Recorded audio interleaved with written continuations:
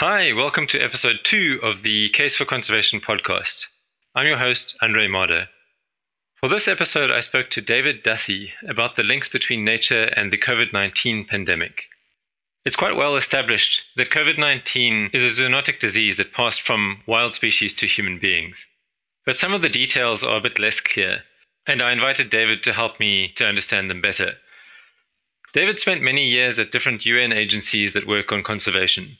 Although he's not a specialist on zoonotic disease, I invited him to speak about this topic because he's demonstrated a comprehensive understanding of every conservation topic that I've ever discussed with him. And I found that to be the case on this occasion as well. I think that's all that I need to say in terms of introduction, but just to let you know that about 3/4 of the way through the discussion, there is an audio marker to indicate that we changed the subject and returned to an earlier part of the discussion. So that's just to avoid any confusion when that pops up.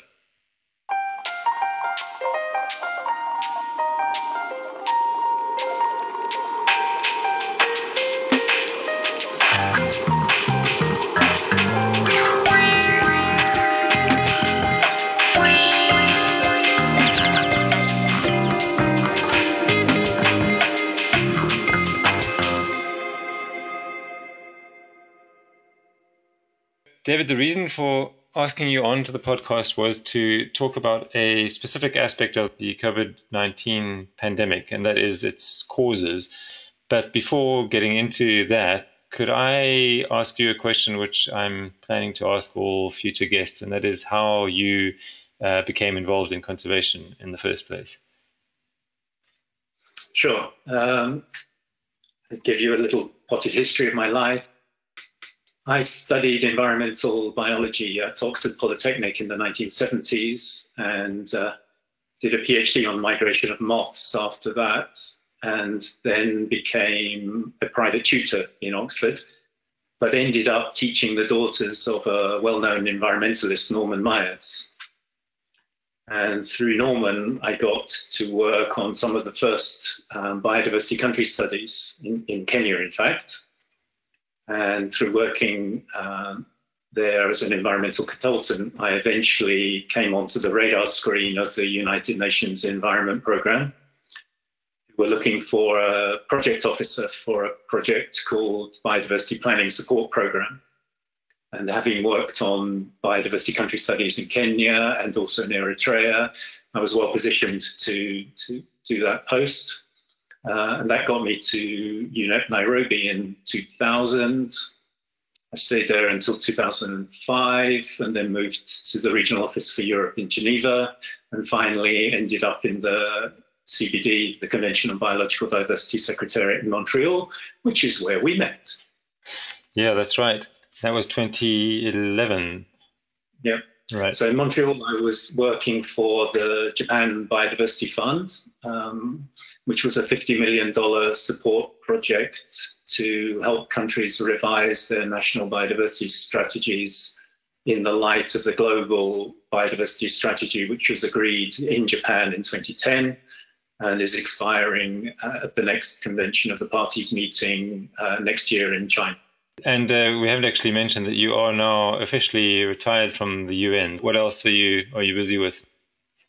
Yes, I became a gentleman of leisure in 2016 and returned to England. And having worked at a sort of global level for a while, helping developing countries mostly to meet their obligations under the Biodiversity Convention, I've become a little bit more local now. I'm a parish councillor, but we have a strong environmental angle to the work that we do.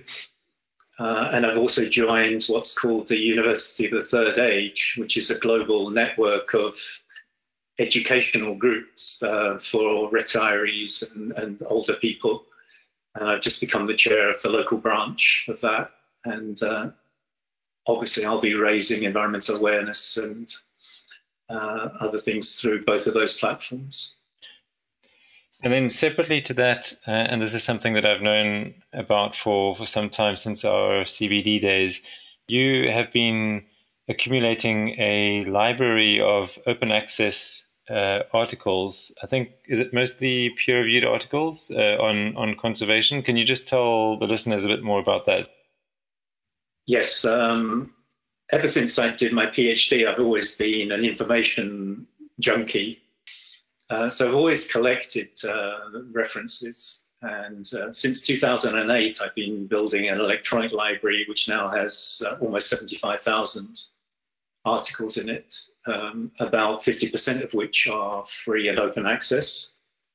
And I'm trying to find a mechanism with the help of the UNDP country offices for making that library available to developing country graduate students so that they would have good access to information on the broader environment and the negative impacts we're having on that broader environment. I think that it's much easier to go to a dedicated library that's been constructed by somebody who's an expert in the field, not to make too proud a claim, than to do a cold Google search. So, for example, in my library just earlier this morning, I filtered for coronavirus and COVID-19, and there are about 500 articles that mention those two words in the title or abstract, which you can add at the click of a finger. And those are all, you can already be sure that those articles all have something to do with conservation already, right? So you're filtering for COVID and pandemic articles within the conservation literature. Not necessarily. I throw a broader net for my personal use, but then I can cut down anytime. But one of my roles within the University of the Third Age, which comprises mostly people over the age of 65, going up well into the 80s, is to be very knowledgeable about the impacts of the virus, especially on those vulnerable groups. So it's not just conservation oriented in this particular case. Yeah, that's actually a nice segue into getting started on the sort of more specific questions. I know that you're not sort of a specific expert on this, but I know how well read you are, and that's why I asked you onto the podcast. Could you explain what is meant by zoonotic disease? And then also, just as a second part to that question, how prominent are zoonotic diseases in the overall scope of human health? Okay, so zoonotic disease is actually really quite simple. It's any disease or illness of humans, not necessarily humans actually, which originates from another wild or domesticated animal. Over the last 100 years or so, there have been approximately 2 new viruses per year added to the list of zoonotic diseases. But zoonotic disease is not just viruses, it can be bacteria, they can even be small multicellular animals. The largest zoonotic disease organism that I have come across is a tapeworm, for example. Pork tapeworm, which you can catch from pigs, of course, can cause a range of very severe side effects in some cases. And that's also classified as a zoonotic disease. And then it's estimated that about 70% of what are called emerging infectious diseases, so new diseases which are being added to the list, it's estimated that about 70% of those are zoonotic in origin. And that's a list of about 1,500, probably going up towards 2,000 known diseases now. Including very well-known ones like malaria, for example. Yeah. Mm-hmm. And rabies, toxoplasmosis, which you can get from cats, and a host of others. Is it usually a case of a wild species passing it on to the domesticated species, livestock or pet species, and then from there to human beings, or is it very often just directly from wild species to human beings? Yeah, this one is this is a little bit tricky because, I think you can have all of those. If you look across all of the zoonotic diseases, you'll find many different ways that the disease is transmitted, like malaria through mosquito, for example, and then some from wild species into domestic species into humans. Then we have to remember that domestic species were once wild. When we domesticated them, we could have brought some of those wild diseases into them, and now they act as a domestic reservoir. But the majority of zoonotic diseases tend to have their ultimate reservoir in a wild species, and they either come from the wild species directly to us or through a domesticated species. To give an example, the avian flu, H5N1 avian flu from a few years ago, almost certainly originated in wild ducks somewhere in Southeast Asia, passed probably through domestic ducks mixed with domestic chickens, and eventually spread along the Trans-Siberian Railway with farmers traveling with chickens under their arms. So, it's a complicated web that can be, and that makes identifying some of these diseases and coming up with mechanisms for controlling them quite tricky. Yeah, and it's all kind of guesswork, just best guesses, right? That's the theory which sort of works, and so far hasn't been proven wrong, but it's impossible to prove it exactly right. Yeah, I mean, for many years, scientists have been studying coronaviruses, and they're fairly confident that the ultimate ecological reservoir for coronaviruses is bats, and bats are quite species rich. They live in communes, and they fly. They're the only mammals that fly. And this very high metabolism that they have when they fly has created a situation where coronaviruses can exist in them, and the immune system of the bats doesn't get rid of them. They tolerate them. And what this has resulted in is like a swarm of coronaviruses. Some scientists estimate that there may be over 2,000 different coronaviruses in bats. And what that means is the coronaviruses themselves are swapping bits of genetic material and constantly creating new viruses. And every so often, one of these evolves a mechanism that enables it to spill over, is the word we use, into a new species. Now, it's thought that this coronavirus has an ecological reservoir in horseshoe bats, and that either through a wet market in China or via a pangolin in a wet market, it transmitted to humans and is able to then spread from human to human, which makes it so difficult and dangerous. Do you know why they think a pangolin might be involved? Well, even before the coronavirus and COVID-19 crisis emerged, scientists in China, in fact, in the very city where the outbreak occurred, they were sequencing the genetic material. And then they can compare the genetic sequences from different species, and they can backtrack and find a kind of common ancestor. Now, when they do that, they find a very strong similarity between the coronavirus sequence in the horseshoe bat and parts of the sequence which also occur in the pangolin. So what they think may have happened is that they had a number of coronaviruses jumped across into the pangolin, swapped their genetic material again, and then became able to infect humans. All of the genetic sequence work is to some extent based on probabilities. So you're very unlikely to find the real smoking gun that tells you exactly where the origins. But based on my reading of the literature, the pangolin hypothesis is still the most likely one. Some of the more wacky ideas are that the virus escaped from the lab which is doing the research on coronaviruses. But there's been a very thorough interview with the head of that lab, and she says, they never isolated this particular coronavirus in that lab. There are other theories who say that it's even genetically engineered, that it was manufactured, in a laboratory and escaped.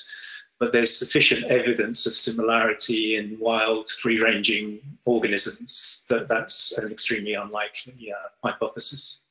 And I guess there will always be, in a case like this, there will always be some conspiracy theories. Exactly. Before I ask my sort of central question, I just wanted to mention one other thing, which I think was in an article that you wrote, where you spoke about bats and two other groups of mammals, which are also disproportionately responsible for zoonosis, and those are primates and rodents. And the reasons for those three, bats, primates, and rodents, are completely different. Of course, the idea doesn't originate with me. It's what I'm extracting from the literature. Bats and rodents are the most species-rich mammals, and they both live fast and furious lives, and they move around quite a lot. As we said, bats fly, rodents disperse and like living close to human populations. So that's kind of reason for those two. Primates are slightly different because, of course, we are primates. And therefore, there's a strong genetic similarity, and that means that a disease that's in a gorilla or a chimpanzee might find it quite easy to spread into a human.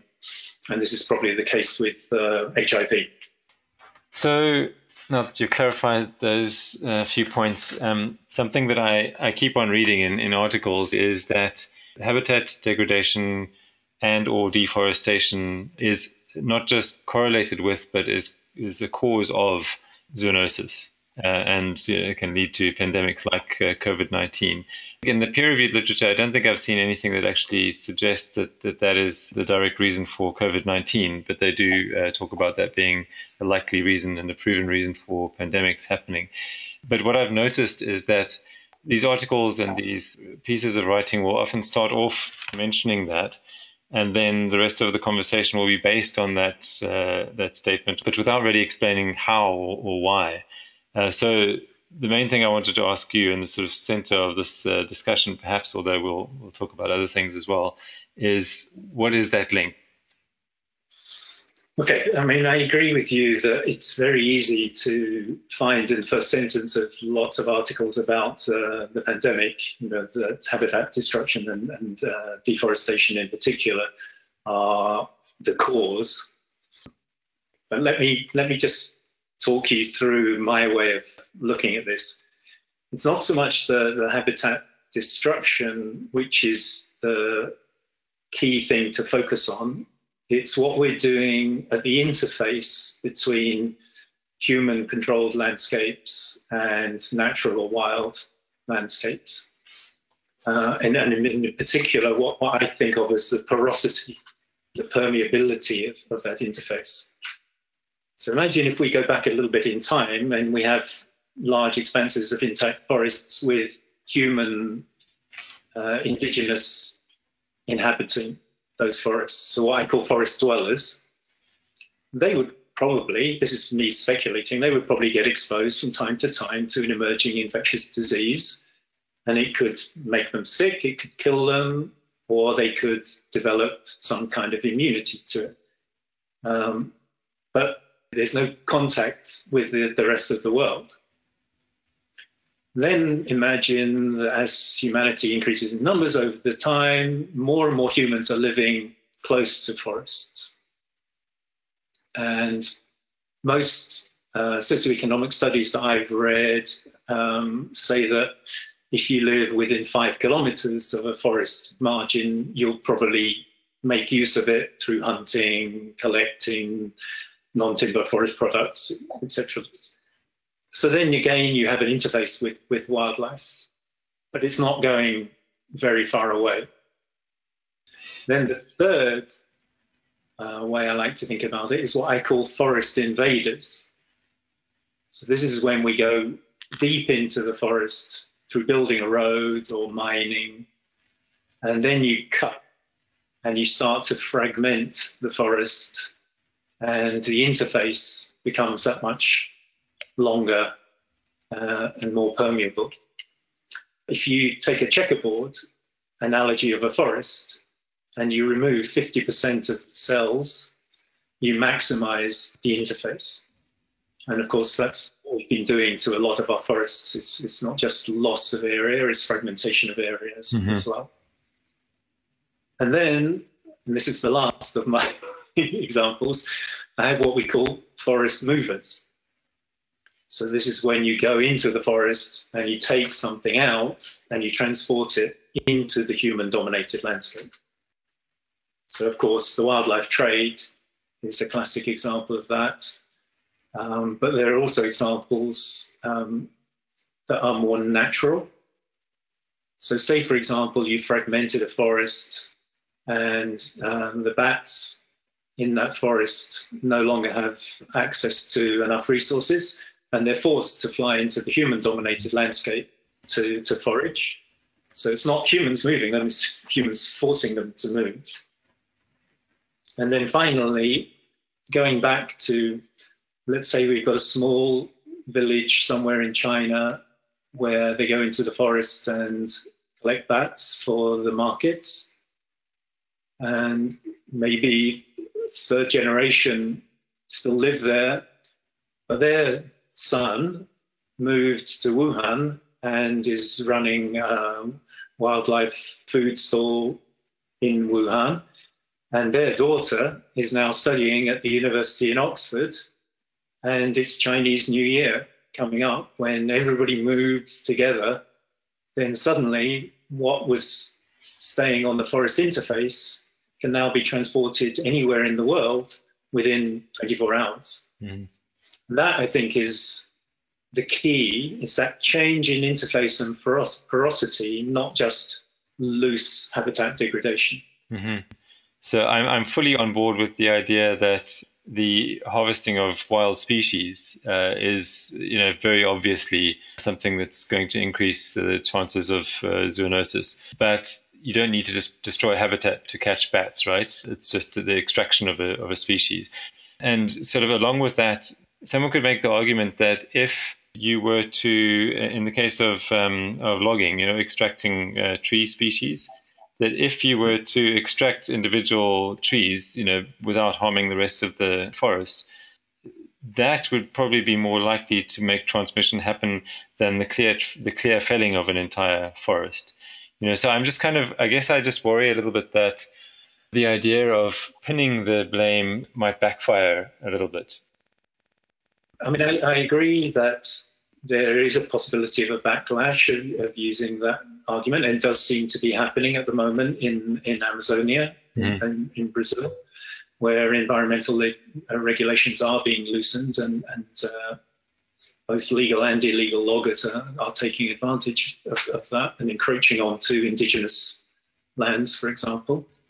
So I think we do have to be careful, and I think conservationists maybe have not thought carefully enough about jumping on the COVID bandwagon. I think, from my point of view, it's a kind of honest mistake to make, because the biodiversity crisis is becoming pretty serious, and conservationists are not clutching at straws, but are willing to take up any argument that they think might help them to make some progress on the issue. I guess what concerns me most is that the literature is not making the point clearly enough.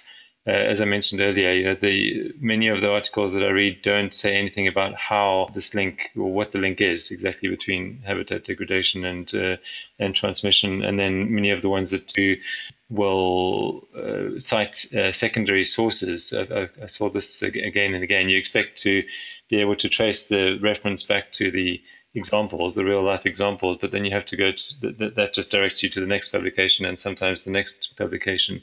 So perhaps my main concern here is more one of the tightness of the scientific arguments. A kind of counterexample just came to my mind whilst you were speaking. It's more change and the pace of change than it necessarily being degradation. And I assume you've heard of Lyme disease. Yeah. So on the east coast of the USA, Lyme disease has been increasing. But it's been increasing because of an increase in not forest really, but in woodland and trees close to people living in suburban environments. And that's allowed white-tailed deer and rodents, which act as the vectors for the ticks that eventually bite the humans. So it could be that reforestation leads to an emerging infectious disease. Mm-hmm. So I think, obviously most of human impact on the environment at the moment is negative from an ecological and increasingly a public health point of view, but not necessarily always. That reminds me of some of the discussions about buffer zones as well. As something else which has been brought up without very much discussion and explanation is this idea that buffer zones are necessary, between human beings and wildlife, but without really saying what a buffer zone would look like, what that would consist of. So some people might think of those reforested areas as being buffer zones, but what is your sense of what a buffer zone could look like? I don't think a buffer zone is going to really be like a 10-kilometer strip of uninhabited landscape. I think the way the One Health movement, I can say a little bit more about the One Health movement later, is going, is that scientists are getting to the position where they can almost predict where these highly transparent or highly porous interfaces are. And the buffer would be actually increased monitoring and surveillance of likely emerging infectious diseases. Mm-hmm. So on the one hand, you have to have intensive study, and there are proposals for billion-dollar world virome projects that would sequence all known and discover all known viruses. So you build up in advance knowledge of who the likely enemies are. Mm-hmm. And then you use improved local networks for surveillance. So where you think there's a likely output, you go to those villages and you sample much more quickly, looking for antibodies that indicate that something is likely to be spilling over. So I don't think it needs to be a habitat transformation. It's more a transformation in how we respect nature and the threats that nature is posing for us. It's an area where a specific kind of effort is focused, right? And that effort is basically monitoring. The effort of monitoring creates a buffer zone out of whatever the habitat might be. Yes, I mean, for example, there's a project or program that's been running, funded by USAID, called PREDICT. And they actually have been working in 31 countries, including China, where they've been building up this knowledge database of coronaviruses. Mm-hmm. And in a not very nice twist, when the US president heard about this, he cancelled the PREDICT program, just because it was linked to China. It was a knee-jerk reaction. I'm sure it will come back. And there are, I don't know whether you will have already come across this article, but there is recently this same group of authors has proposed, a program which would cost billions per year, but they compare that with the trillions that the current COVID-19 virus is causing to the global economy at the moment. But still quite a big ask, I would imagine. Billions still sounds like a lot. You just have to find the right things to compare it to.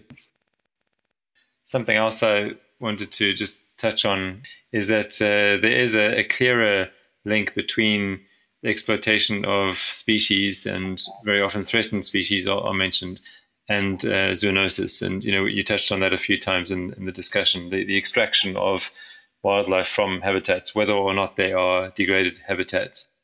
Do you think that too much is being made of the claim that if we stop harvesting threatened species in particular, we'll reduce the chances of transmission? Because even though many species are threatened, most species are not threatened. Okay, let me tackle the wildlife trade aspects of this first. I definitely think that there's a strong case for better regulation of both legal and definitely illegal wildlife trade transmission pathways. I don't necessarily think that a ban is the way to go, even though China has gone down that route, at least temporarily. Mm-hmm. Vietnam has been an exceptional case. Until recently, they hadn't had a single death from COVID-19, even though they share a border with China. And I haven't read much about exactly why that is. Partly, it's undoubtedly due to the fact that they did suffer from the SARS epidemic in 2009. Mm. So they are better prepared the way other countries like South Korea have been. But I was reading an article a couple of weeks ago that has been looking at coronavirus density numbers, if you like, along the wildlife food trade channels, from hunter to market to restaurant. And what these researchers have found is that the numbers of coronavirus particles detectable increases as you go along the chain. In other words, we're creating the situation for the virus to become more prevalent by crowding together animals, by not looking after them, by stressing them, etc., etc., etc. Now, in Vietnam, bats appear on the menu fairly frequently. And there's also a strong industry collecting guano from bats' caves for use as fertilizer. And I'm just wondering whether, there's a kind of herd immunity to coronaviruses in Vietnam mm-hmm. because of exposure to not COVID-19, but to a sufficiently large number of similar coronaviruses mm-hmm. to give them some sort of immunity. And that's sorry to interrupt, but that bats on the menu, is that's something that's been around for a long time, presumably, in order to support that theory. I guess it would have to have been something that's cultural and historical. Now, coming back to the threatened part of what you were saying, I agree with you that the majority of species that are on the menu in those wet markets are probably not seriously endangered. I think possibly the connection has become too strong because we're dealing with pangolins as a possible intermediate vector. And pangolins are, of course, extremely threatened at the moment. Mm-hmm. But I was struggling to think of another seriously endangered species, off the top of my head. Yeah. I mean, I guess there are some where they become, like pangolins, extremely prestigious items on menus and banquets and so on.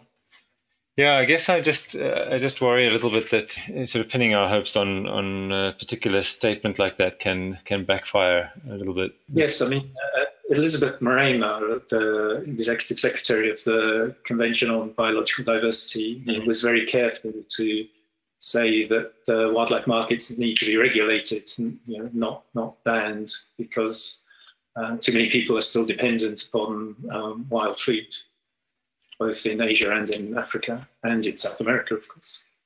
And apart from that, of course, the informal markets would simply boom. So if you were suddenly asked to be advisor to the government of, for example, China or Vietnam, and asked for your opinion on regulation, what would you say? You mentioned that an outright ban probably wouldn't be appropriate, and I guess what you mean is that it wouldn't be effective, right?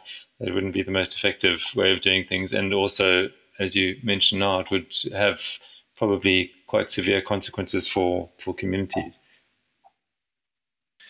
Yeah, well, I think clearly, improving the regulation by making sure that all of the markets are fully licensed and all of the traders within them are fully licensed. Improvements in animal care and hygiene, regular monitoring of both food and personnel, mm-hmm. and as I say, linking that to working your way up the transmission lines to the hotspots of spillover. Right. But then the thing is that those all sound like very good proposals, but none of those would necessarily do anything to reduce the number of species, including threatened species, that are being taken from the wild, right? So I'm just wondering, like, how do you link regulations to conservation in a case like that? Well, if I'm right that there are only a few seriously endangered species, then the things that I was proposing would stabilize the wildlife trade market, because you should be able to calculate, what a sustainable harvest of those particular species would be if you make sure that different species are being traded in different parts of the market, so that they're not coming into combination and being allowed to exchange diseased material. And then you would have to introduce specific measures for more endangered species. And I believe it was you who suggested in one of our previous discussions that this could maybe be done better under the CITES, Convention for International Trade in Endangered Species, to introduce some sort of the disease, public health or human health component to the way species are added to the list, and allow countries to better monitor and license their international movements, although that wouldn't help with domestic movements, of course. And I guess also just the way that the cookie has crumbled in this particular case, there is strong evidence that pangolins may be involved, and therefore suggestions, I guess, that could be made for regulation. I heard at an earlier stage, that the Chinese government were, I don't know exactly how they decided on a species being threatened or not. I don't know if they were using IUCN's guidelines, but basically, if a species was threatened, people were not allowed to trade it for food, but they were allowed to trade it medicinally. And in the case of pangolin, that meant that they were being traded in fairly large numbers.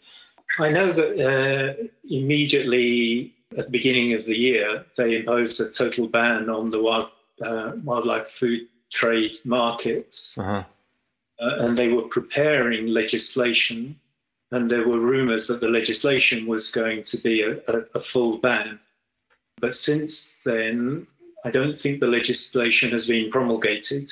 And I think the government of China is probably reviewing the situation and having a second think about exactly what they want to do.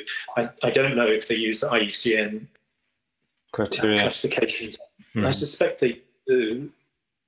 But most of the red listing is done at an international level, and then not every country necessarily comes up with a national red list. Although I suspect China does have one. Hi, I'm just stepping in here to let you know that this is the point at which we changed the course of the conversation back to what we've been discussing earlier. The statement would be something to the effect of habitat degradation is a cause of increased transmission of zoonotic disease. And then in some cases, there's no reference to that. It's just a statement. So, you just have to take their word for it. In other cases, they'll put a reference or two in brackets. If you then go and have a look at those references that they've cited, those references will do the same thing. They'll make the same kind of statement. Habitat degradation is the cause of increased zoonotic disease transmission, and then they'll give another reference. And then you have to go to that one to find out what the study was that came up with that information.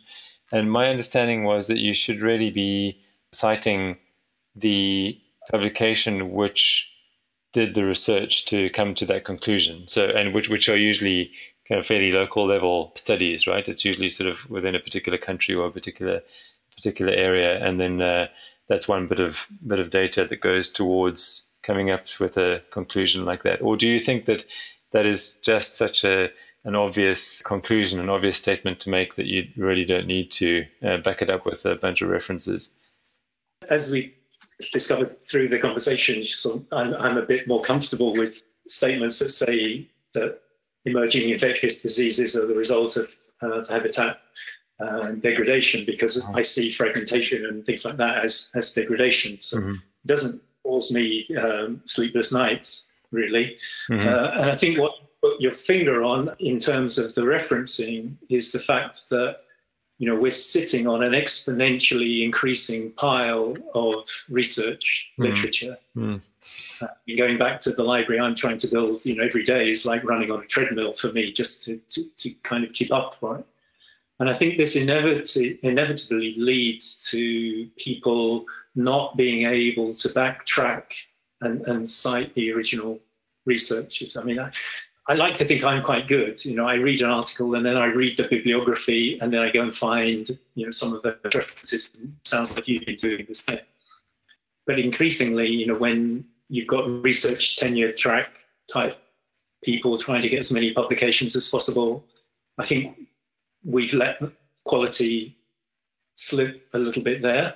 And when you superimpose on that an additional literature of newspaper journalism, magazine journalism, where environment is increasingly being covered, then I think it becomes quite difficult to maintain those high standards that you're looking for. And just with COVID-19 articles in particular, it's incredible, isn't it? It's just hundreds and probably thousands of articles a day that are being produced. Not guaranteed. Yeah. I mean, I saw a number, I think 20,000, or might even have been 200,000. I mean, it's just crazy. It's very, very difficult for most people to sort of backtrack to that original reference. And I do think, if we concentrate more on the border between a human influenced and a natural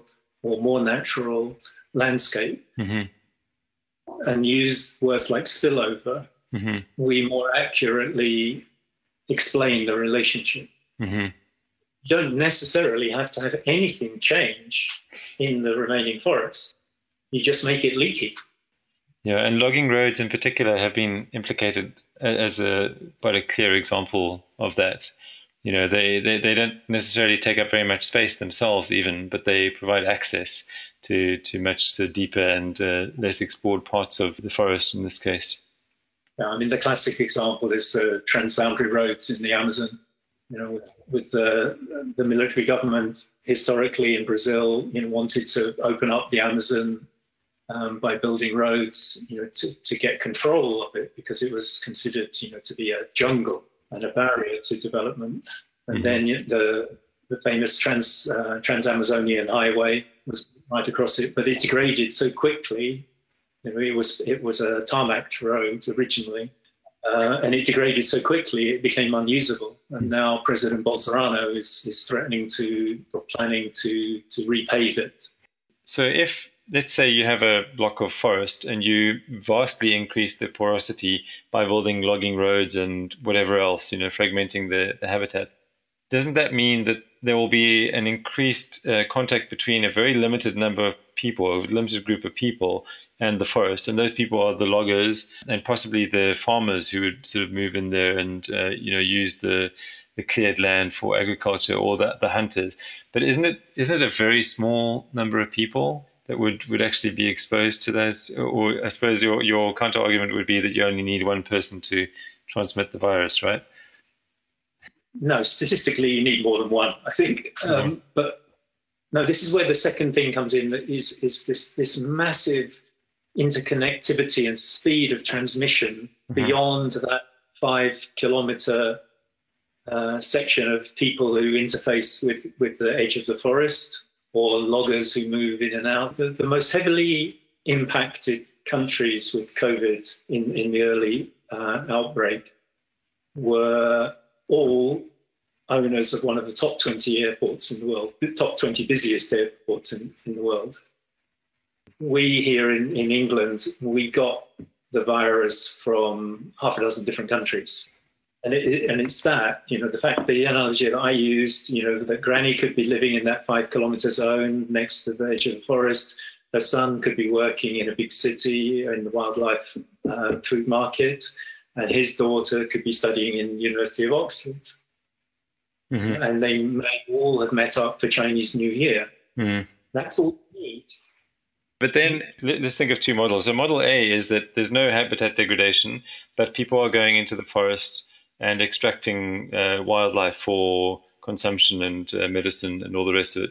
And then model B is severe habitat degradation and fragmentation, and also people taking wildlife from the forest for the same reasons.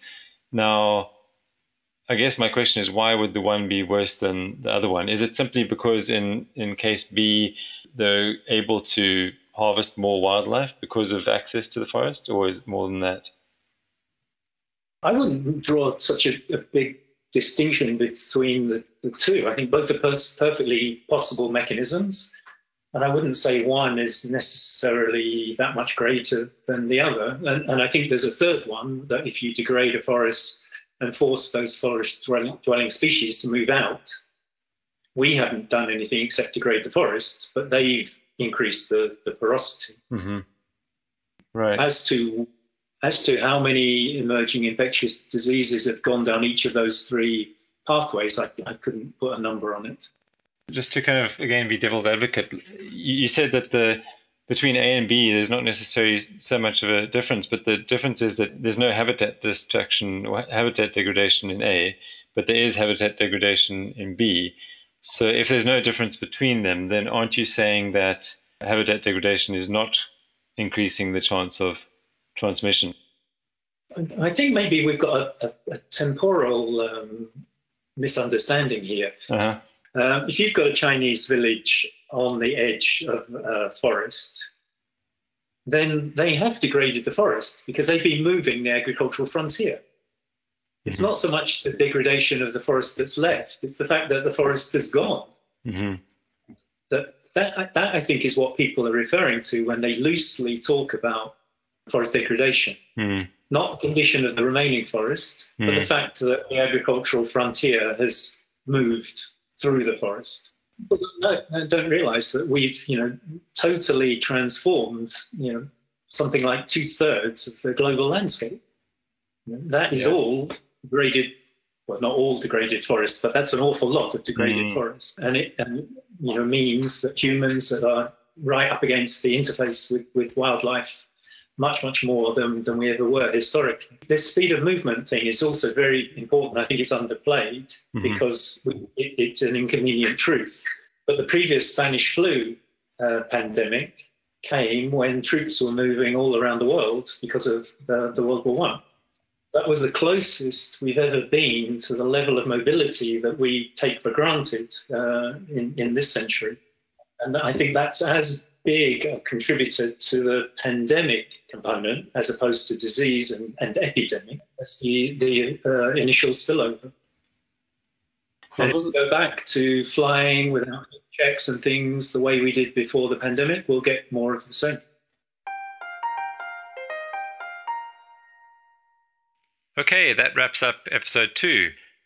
Head over to the episode notes or the website if you'd like to look up further resources linked to this topic. There's a lot available, so David and I tried to select some of the more useful and interesting information to make it a bit easier. Next time, I'll be speaking to Mao Amis about how we could be doing conservation better in developing countries. Mao is founding director of the African Center for a Green Economy, and he has worked on various initiatives around Africa, which will be the geographical focus of this episode. I do hope that you can join us again for this important discussion.